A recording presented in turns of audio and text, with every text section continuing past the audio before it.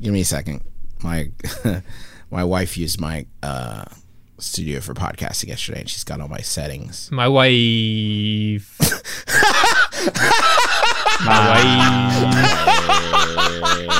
Russ, you did it. Oh shit, Justin, are you okay?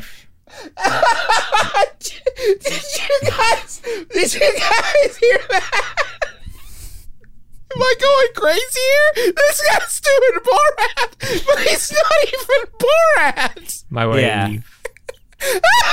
Oh, Russ, you're gonna hurt him. How am I supposed to do a podcast with this fucking guy? Sasha, are you there? Are you pretending to be Russ? No, it's me, Russ. I was just doing it. I was doing it. That's what Sasha. he would say, though. That's what Sasha would say. That's true. He's always deep cover. Pretending to be Russ. Wah wah wee wah. Oh my god! Guys, we gotta do our show. Stop. Who saw two Borats for the price of none? I didn't even buy a ticket to Borat. I'm getting it in 3D over here. Griff, you got one? Oh, Kazakhstan. I don't know.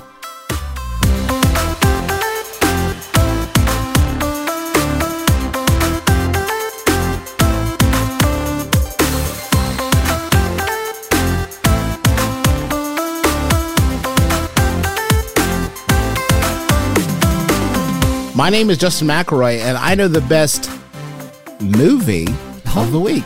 My name is Griffin McElroy, and I'm having fun in the summertime at the cinema. My name is Christopher Plant, and I'm not here to spoil the end of this film. My name is Russ Frushing, and I know Sega. Oh.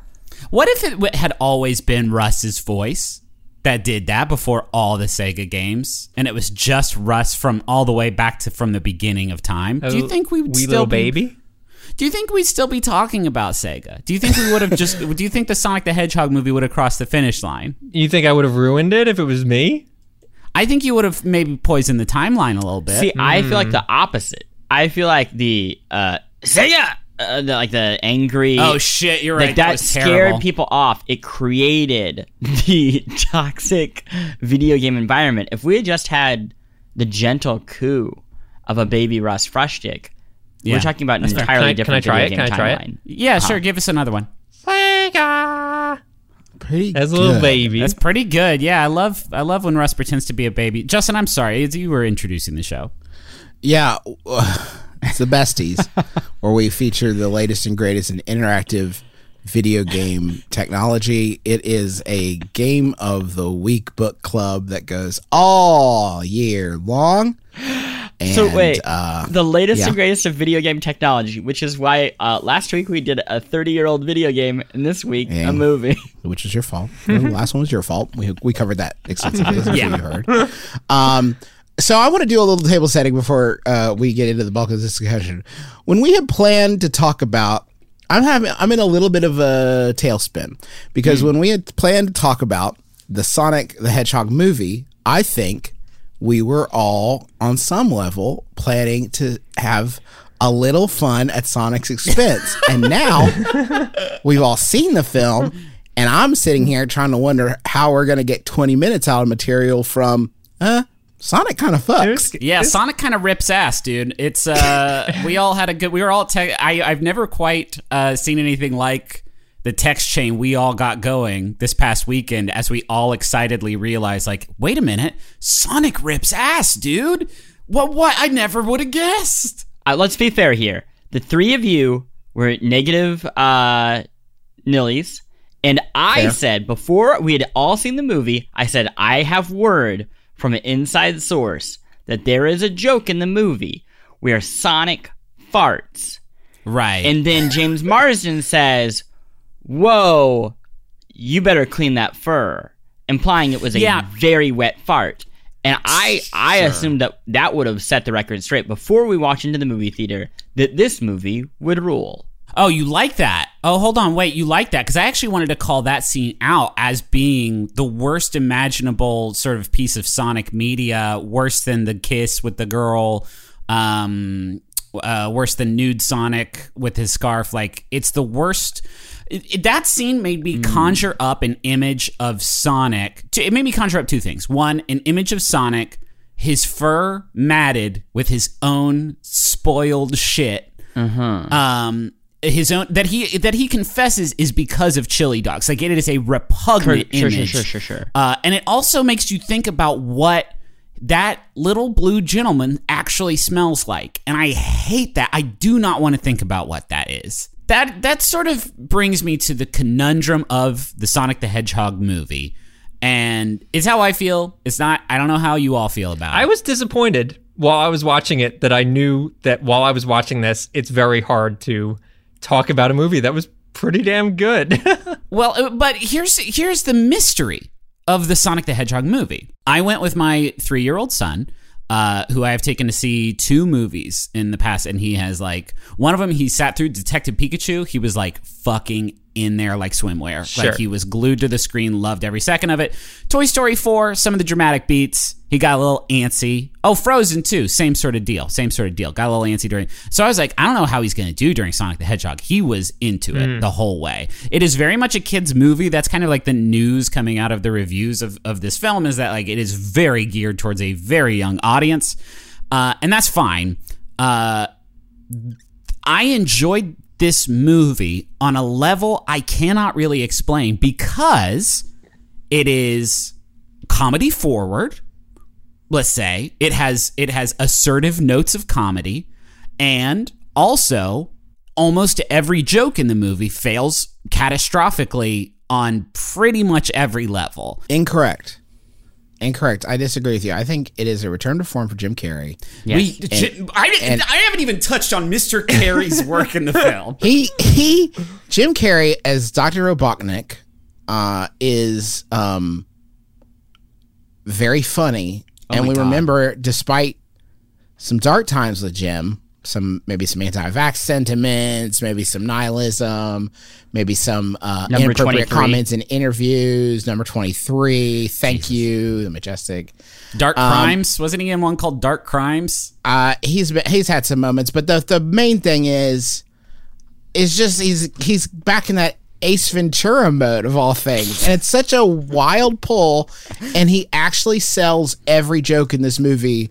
Like, I was like laughing repeatedly at Jim Carrey, which was already I was simultaneously nostalgic for Sonic and Jim Carrey making me laugh.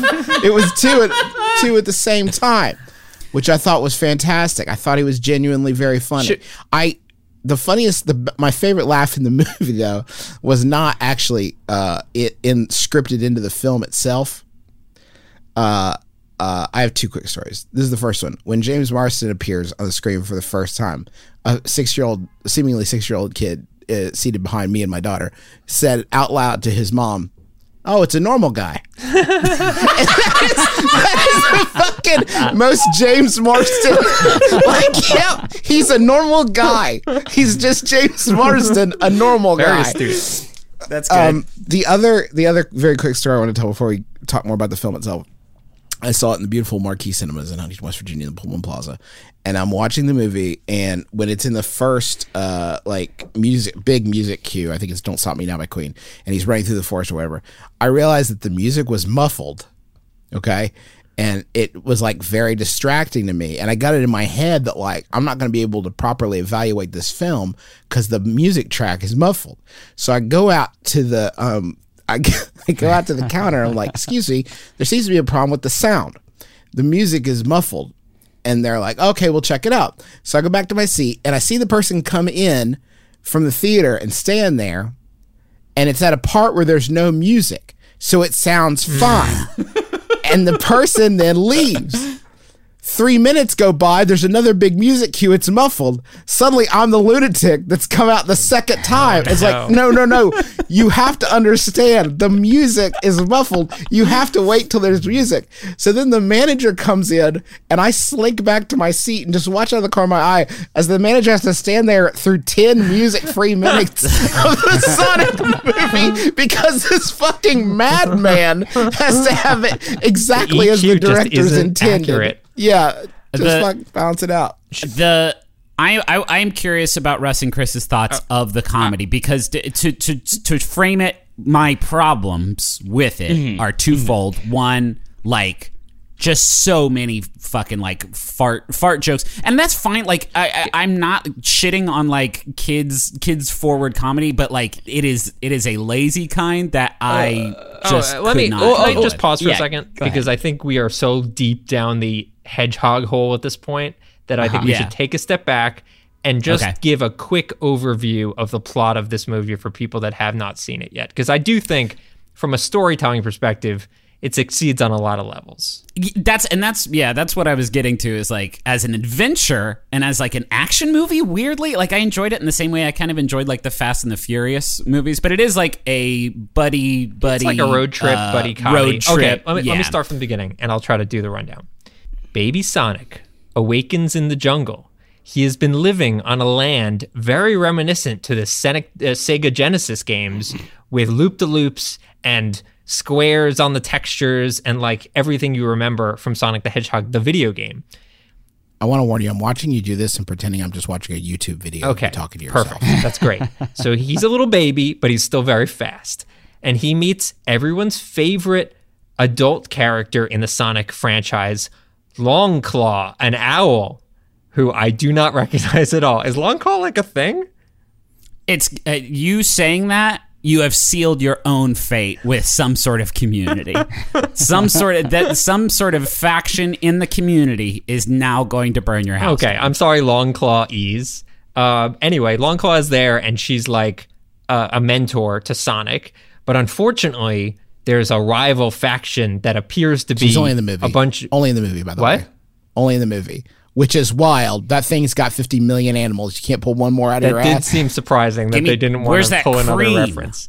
So apparently there's some Knuckles-like echidnas chasing after Longclaw, and they shoot the owl with an arrow, and she's like, "Run, baby Sonic, run!" and gives him a bunch of rings, and the rings are like teleportation devices that he can throw on the ground and think of a place, and he'll go there. So he's basically on the run from Knuckles and his friends. I know we've never talked about a movie on this show before, but I don't think we should recap every single scene. Hold on, this is important. This is good setup. Movie. I'm not going to do every scene, but it's important you understand how we get into the contrast. James Marsden says, "I want to move to San Francisco because I want to be a cop." It's very important to the movie. So he's in America now. Where is it? Montana or something? And the Pacific James Northwest. Marsden is indeed a cop, and he's on the road scanning cars.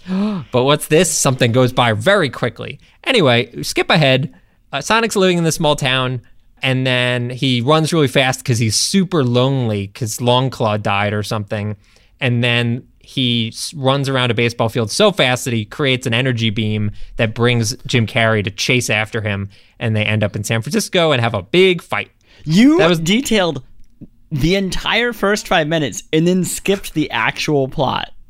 No, that was the plot. Sonic and James Marsden go on a road trip to San Francisco. Yeah, hey, to get his rings back for what it's worth. 3 seconds to get his rings back. Yeah. I think like the friendship that forms between James Marsden, who, by the way, puts on a fucking clinic in this movie. He does. He's very good. He is not phoning this in. He is a glue, and he is a normal guy who, let's remember, was just yelling at nothing for months. I think that's the big takeaway from this film, is that nobody phones anything in, and that's why it's so good, is because everyone commits so hardcore to everything they're doing, which ordinarily you wouldn't expect from a Sonic the Hedgehog movie, but man, people go for it. Now, one might argue, though, that there was one performer in the movie who had maybe too much energy, that maybe it did need to be reined in even just a little bit. And I'm not talking about Sonic the Hedgehog and his power quills, I guess. His electricity quills? Sure. Is that a thing? Don't say Jim. I just want to know how, Russ and Chris, how did Jim treat you? Because I feel like he grabbed the dial so firmly that was titled, that the dial named Jim Carrey, and he turned it up to fucking maximum, and then he tore it off and threw it in a river. Okay. This fucking guy, fucking guy. I think I don't think this is a problem with the movie. I enjoyed this. I think somehow they made 2 movies And then the editor had both these films, and they were like, I can't remember which one was marked the movie we were supposed to ship, and then spliced them together. And the reason I say this is you say, like the jokes, they're all kids' movie jokes that fail catastrophically. That's true, I don't know, maybe like 70% of the time. Then there are jokes like the following one, which I will describe to you, where Jim Carrey plays Dr. Robotnik. He is supposed to be the world's smartest man / supervillain technocrat, right?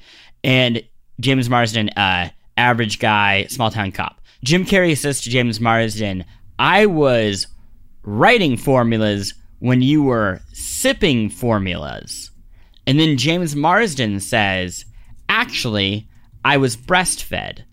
And then Jim Carrey says, way to rub it in my orphan face.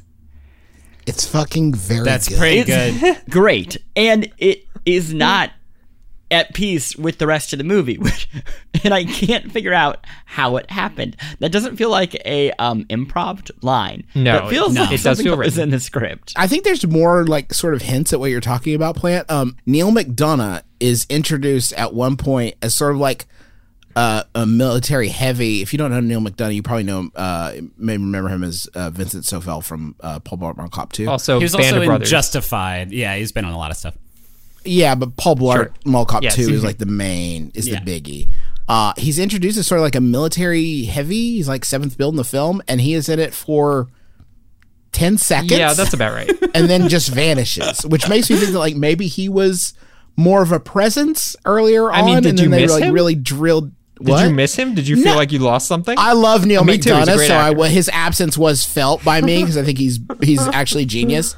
And it makes me wonder if like it's just, you don't get a Neil McDonough for that role if you don't need a Neil McDonough in that Sure. role. You get the cheap version of Neil McDonough, right? You get a Right. discount. Yeah, Neil he was McDonough. definitely a bigger role. I just didn't think that they needed more military guys smattered around to bounce off Jim Carrey. I'm just saying it makes me think that he maybe was more prominent and then they've like scaled it back and focused on other things in the movie. Yeah, here's what I'm going to say. I'm going to agree with Griffin. I think for me, I understand for children, probably youngsters, the Jim Carrey scenes were probably pretty entertaining insofar as he's a wacky guy shouting things. For me, I found him the weakest part of the movie, and I was extremely eager to return to Sonic and his saga. I wanted Sonic to kill him. I wanted him to die at Sonic's So maybe hands. that's I wanted Sonic intentional. to spin through. What about the Maybe. dance break? That's what I wanted to, like, that was the next dance thing I wanted to break talk is about. Like, this so is wild, exactly what I'm guys. talking about. He has a fucking dance break where he, like, turns on this 3D projector and goes skiing in front of it. And it's like, what the fuck am I watching right now, Jim? Here's the argument I would make is that Jim Carrey, here's what he brings to this movie for me. One, the selling gags in certain scenes like actually landed for me.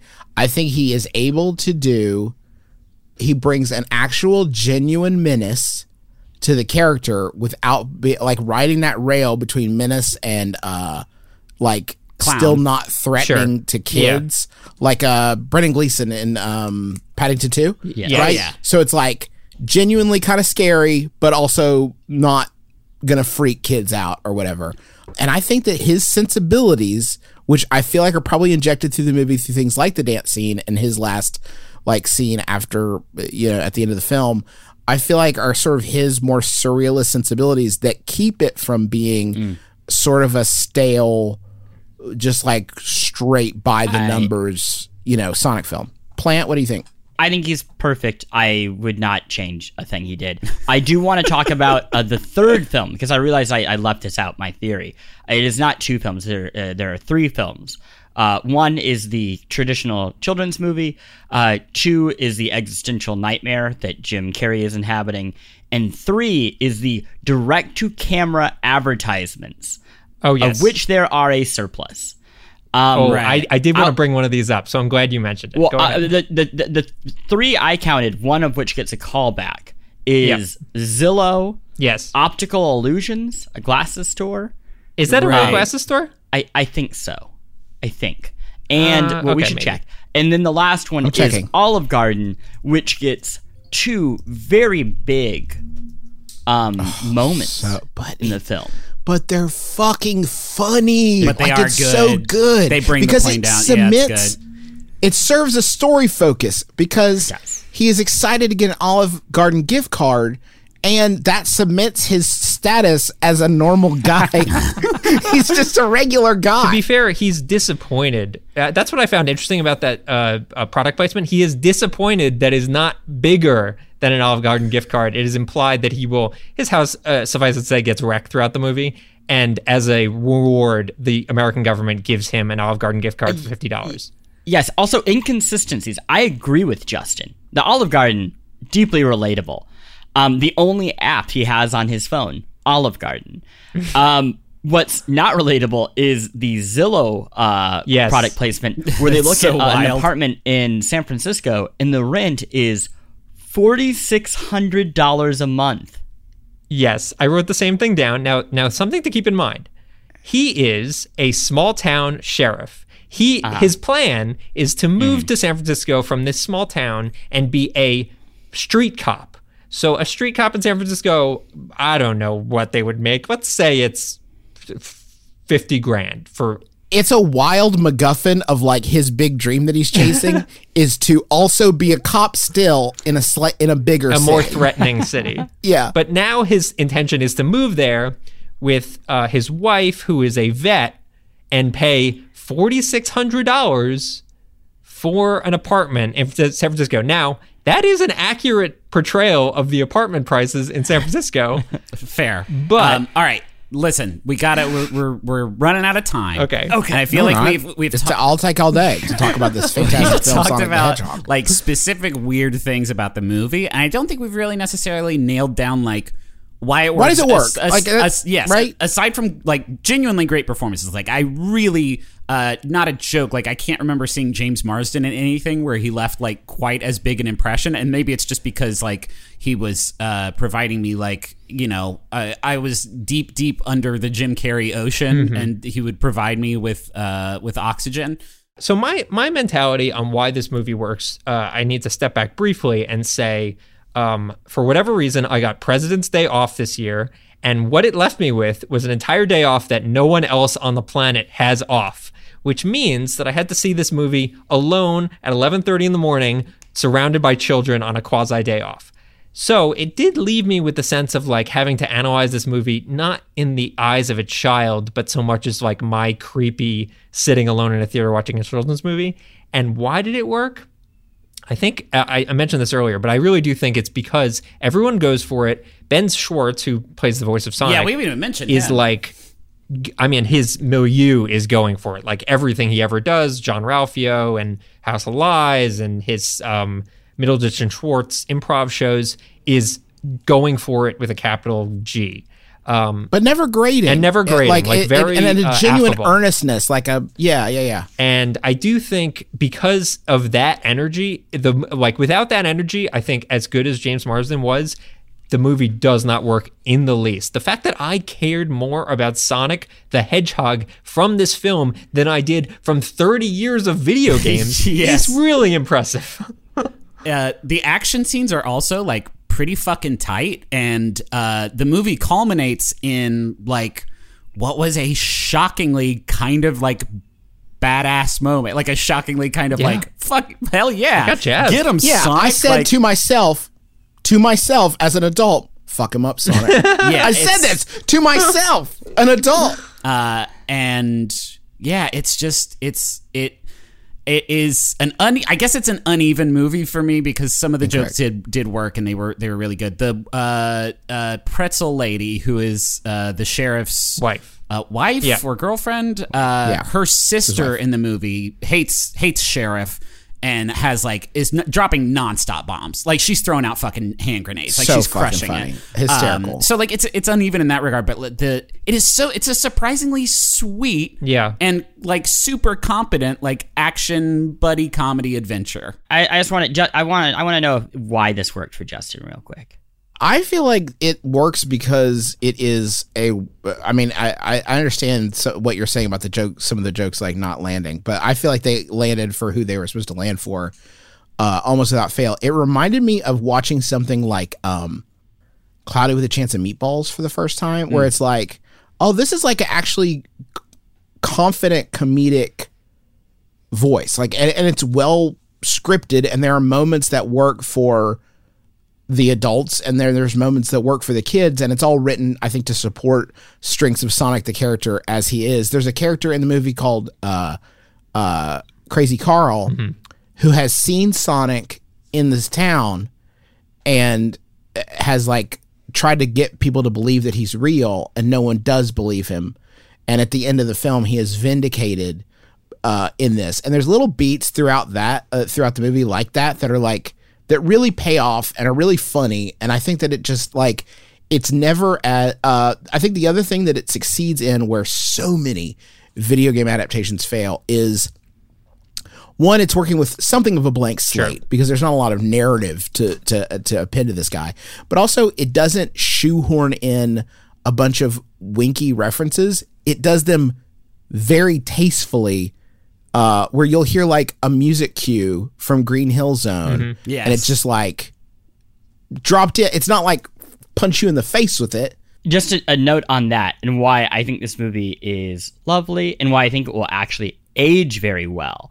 So I love Hocus Pocus, which is a movie I'm not sure if it is good or bad, but Hocus Pocus is distinctly of the year it was released. Everybody is wearing jackets that look like MC Hammer had them. They have words carved into the back of their head. The mother at one point is dressed as Madonna. It is a movie of the era, without being a movie where it's just repeating other jokes from the era, which is a thing I think a lot of kids' movies do, where they're like, hey, you remember this joke from that movie that came out last year? And Sonic reminds me so much of that. The jokes themselves are not referential, but Sonic flosses. And there is app humor, and the enemy is drones, and the entire credits, like closing credit song. This movie is so distinctly the year 2020, and I am so excited to watch this movie in 10 years and for it to feel like this bizarre time warp. And I think this, what's he doing with his arms? Oh yeah, remember he's moving his arms back and forth. What is that? That was when Fortnite was only in season 2. Oh, yes. Before it was elected president of the United States of Games. Hey, let's go to a break. This episode of The Besties is sponsored by Aura Frames. All right, so you know there are a number of people in your life that are not necessarily the most technologically savvy. I'm sure immediately names jump to your mind. Those are the sorts of people that you would say, oh, maybe they would want a digital picture room in their house, but they wouldn't necessarily be able to like set it up and get it working and add new pictures and stuff like that. That is where Aura Frames comes in. It's a digital picture frame that allows you to basically upload any photos that you have directly to the frame. You don't need them to do any work. In fact, you could even set it all up before they even open the box. You have the account set up, you just have to connect it to their Wi-Fi, and once that's done, everything happens over the internet. So you can add new photos, you can do whatever you want, and it all works completely smoothly. I set it up for my grandmother, who's 95 years old. I set it up for my mom, who's 70 years old, and they both love their Aura frames, and they love seeing the pictures and new photos of the family, all being added without them having to do anything. So I'd highly recommend it. I'm really, really happy with it. And right now, you can save on the perfect gift that keeps on giving by visiting auraframes.com. For a limited time, listeners can get $20 off their best-selling frame with code BESTIES. That's AURA frames.com, promo code BESTIES. Terms and conditions apply. Y'all, you already know how much I love our sponsor of the week, Rocket Money. They make it so easy to get your personal finances on track, and especially stop worrying about all these subscriptions that you have that you don't necessarily need. Keep the ones you want, get rid of the rest.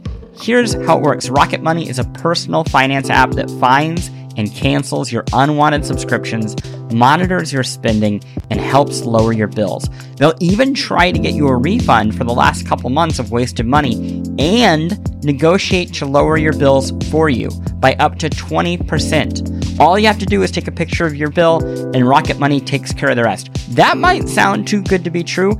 I have tried it myself on multiple different monthly payments I have, and it's worked, which is incredible and so much easier than getting on the phone with all these companies and trying to wrangle this yourself.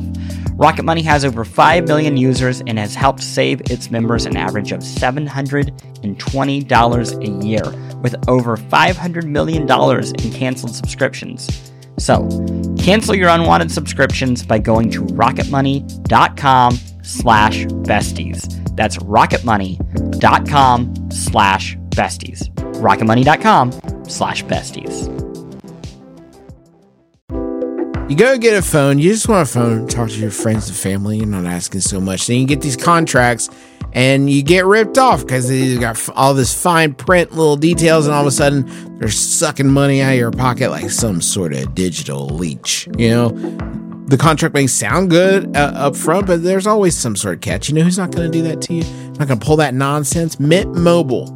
Their wireless plans, there is no catch. $15 a month when you purchase a 3-month plan. Mint Mobile's secret sauce is that they cut out the cost of retail stores and pass those savings directly on to you. You want to pay hundreds of dollars for, like literal hundreds of dollars for your wireless plan? Or do you want to have a nice, easy solution, save some, put the bucks back in your pocket, pay $15 a month? Say bye to your overpriced wireless plan's jaw-dropping monthly bills, the unexpected overages. Sound familiar? To get this new customer offer and get your new 3-month unlimited wireless plan for just $15 a month, go to mintmobile.com/besties. That's mintmobile.com/besties. Cut your wireless bill to $15 a month at mintmobile.com/besties. Additional taxes, fees, and restrictions apply. See Mint Mobile for details. So we're back to talk more about Sonic and why my brother's wrong about Jim Carrey. No, sadly, no. We have no more time for this. What y'all been playing on the video games to cool down from watching the Sonic film? I'll go first since mine's pretty short. I just wrapped up the expansion for Fire Emblem 3 Houses that just came out. It's really kind of neat how they're doing it. It's called Cindered Shadows, and it's all about this secret fourth house, like this underground fourth house in a place under the monastery where the whole game takes place, called the Abyss. So it introduces these new characters and also introduces like a handful of new, like entirely new classes that kind of like add a lot of like neat depth and new stuff to like the team compositions that you can put together. And also tells like kind of a like cool story. Like the characters are actually really well developed, much better I think than most of the characters in like the core Three Houses storyline, which I haven't finished. I just restarted my playthrough as a Blue Lions devotee this time around. But like I really do enjoy these games. It is tough for me to finish a Fire Emblem game because I feel like my desire to like engage with that level of tactics, it burns out like fairly quickly. Yeah, I think the pacing is probably the problem long term, so I agree with you there for sure. The idea of a 7-chapter like storyline where each battle also has like weird distinct like mechanics that really it's fucking hard. Like it's way harder than anything I played in the original game. And so like it's a really satisfying puzzle. There's one level where you start at like one end of this like underground channel and there are 2 gates that close after 10 rounds. And so you have to like get your whole team, race through there as 2 factions of enemies are fighting each other around you. Like it's fucking cool. And most of the battles are like that. I think it's great. And then also once you finish it, you can recruit them into the main game, and there's like new paralogs and new genuinely a ton of new stuff. I just like that there were sewer You've children. talked about this for too long. Okay. This is you've too long. You've talked about this. I want to talk about something else. Fair. Go for it, Justin. You're burning Jim Carrey time. Justin, what were you playing this week? Got an Oculus Quest. Been playing some stuff on it. There's a really good one called Pistol Whip. You guys tried that? Not yet. Okay. Here's the pitch. Imagine y'all played Super Hot. Yes. Played Super Hot.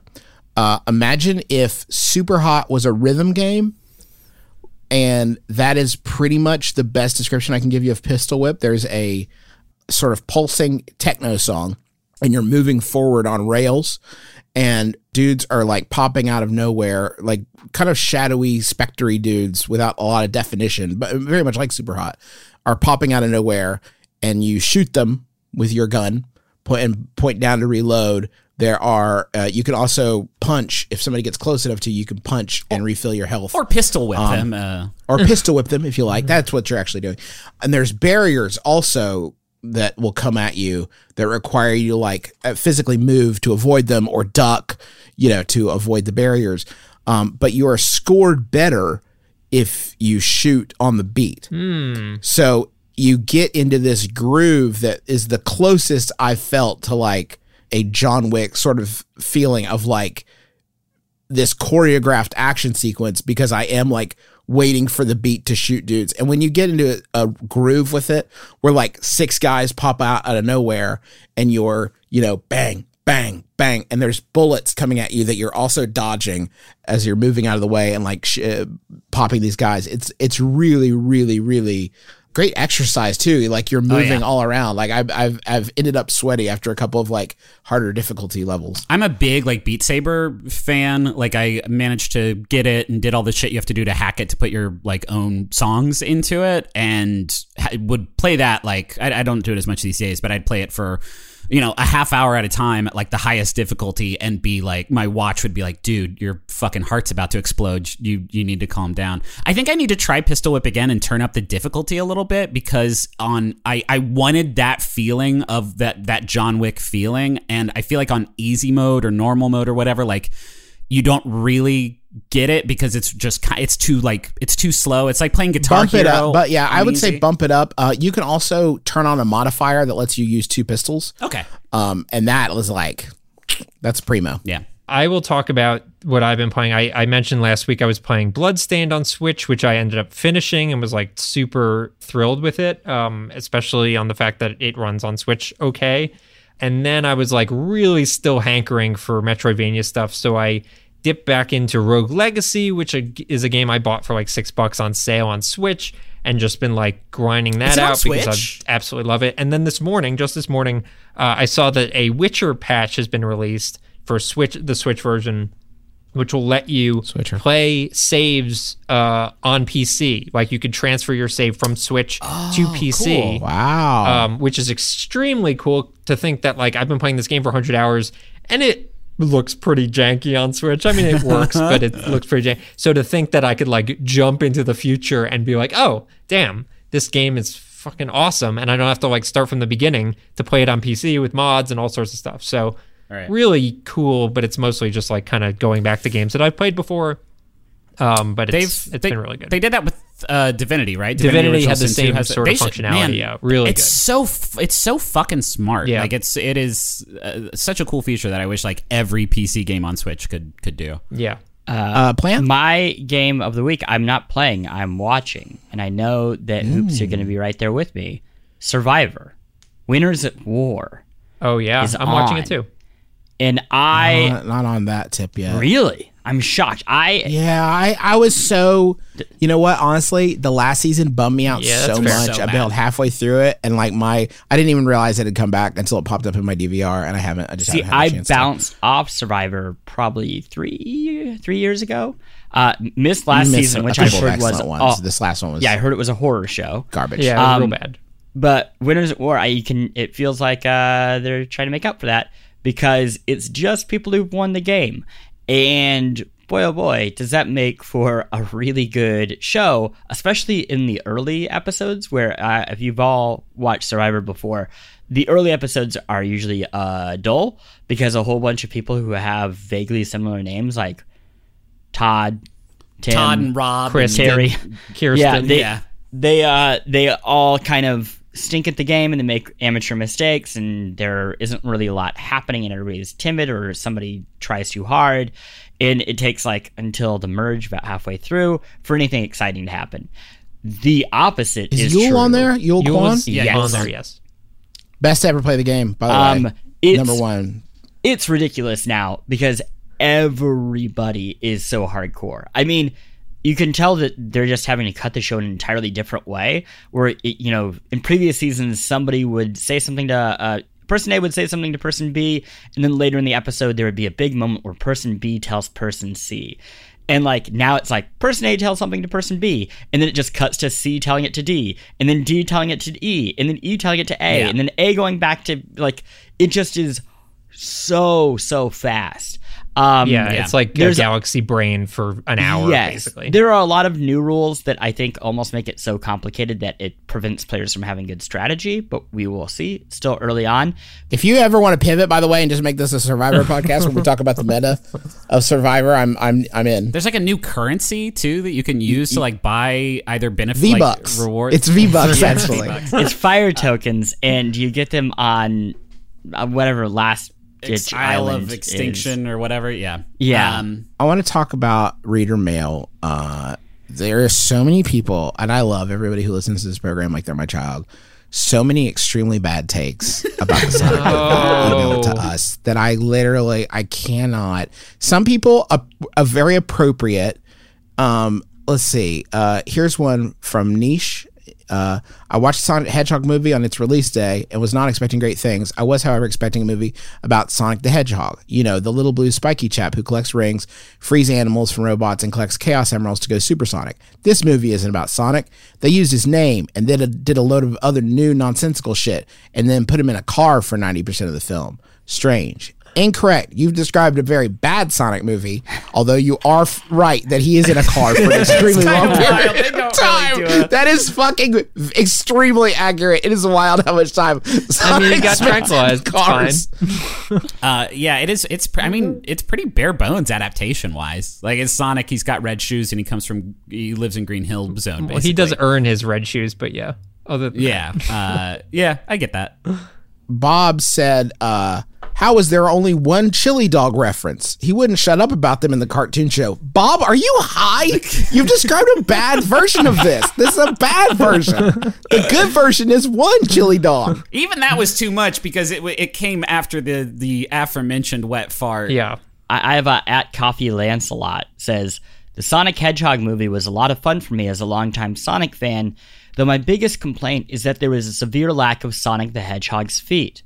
Though we got a little bit of teases, I would like to see more in the sequel. Okay, so this is interesting. I don't know if you guys are aware, but there is no canonical agreement as to what Sonic's feet look like.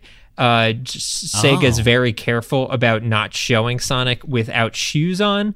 This movie actually has shown more of Sonic's feet than I think any Sonic product before this, because there's a moment at which his shoes need to be removed. He's wearing socks, but the socks are very worn because of all the running. But so you do actually see his feet briefly, but only like kind of parts of his feet. There's an X-ray of his foot at one part that Dr. Robotnik does. Like we see his foot pretty fucking explicitly. So like I don't know how much more Sonic foot action. This is the most Sonic foot you've ever gotten, and you're complaining that there's not more Sonic foot in it. This is the only correct take in our email from Megan. Never has a group of 5 college-educated women been more confused yet delighted by a film. Jim Carrey gave an Oscar-worthy performance as a deranged Eggman, while Sonic flossing made me kick out my legs in a strange fight or flight reflex. That's accurate. The accurate response. When the jokes hit, they hit, and when they didn't, you were just watching Sonic fart, I guess.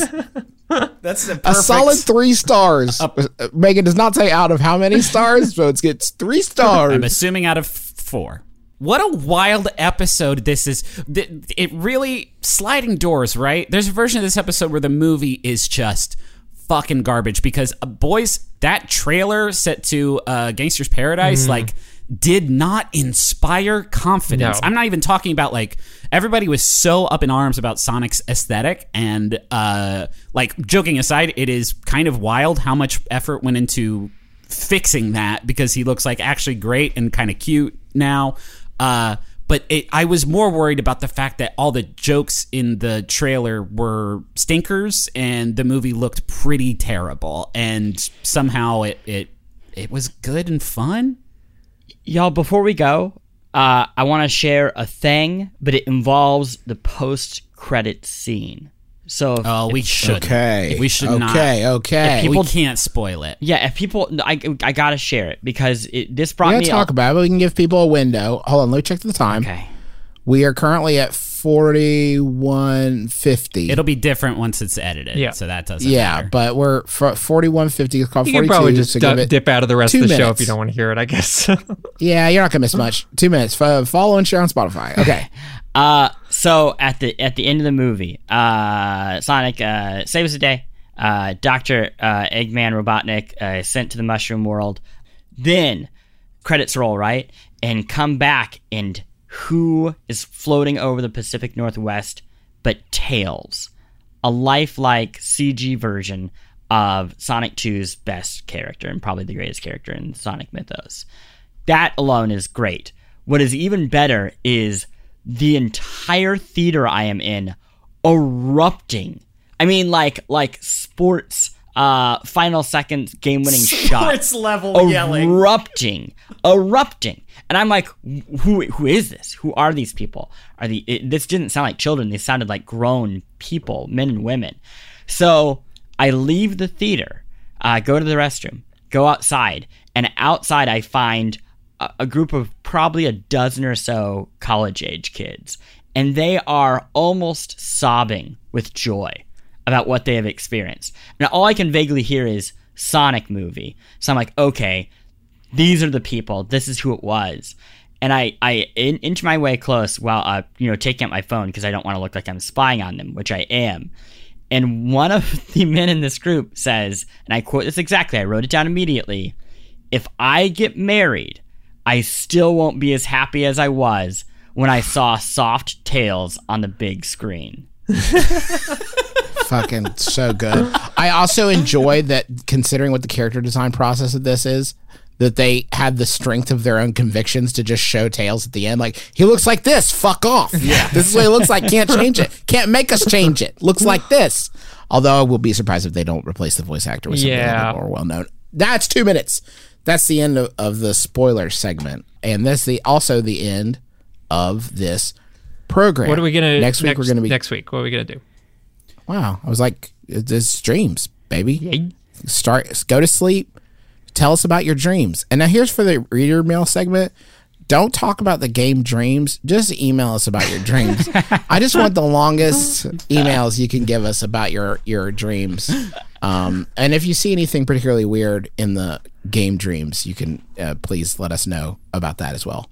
Don't email us about your actual dreams. That would be, I will just delete them. I'll set up a spam filter if I have to. You can follow us on Twitter at @TheBestiesPod. You can also join our newsletter, which is linked on our Twitter feed. That's going to do it for us. So thank you. And be sure to join us again next time for the Besties. Because shouldn't the world's best friends pick the world's best games?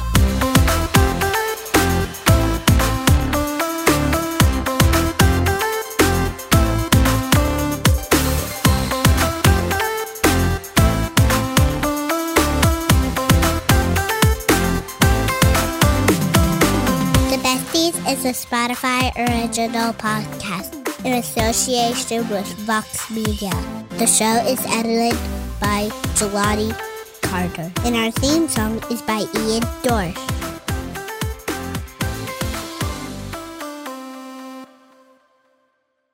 Besties!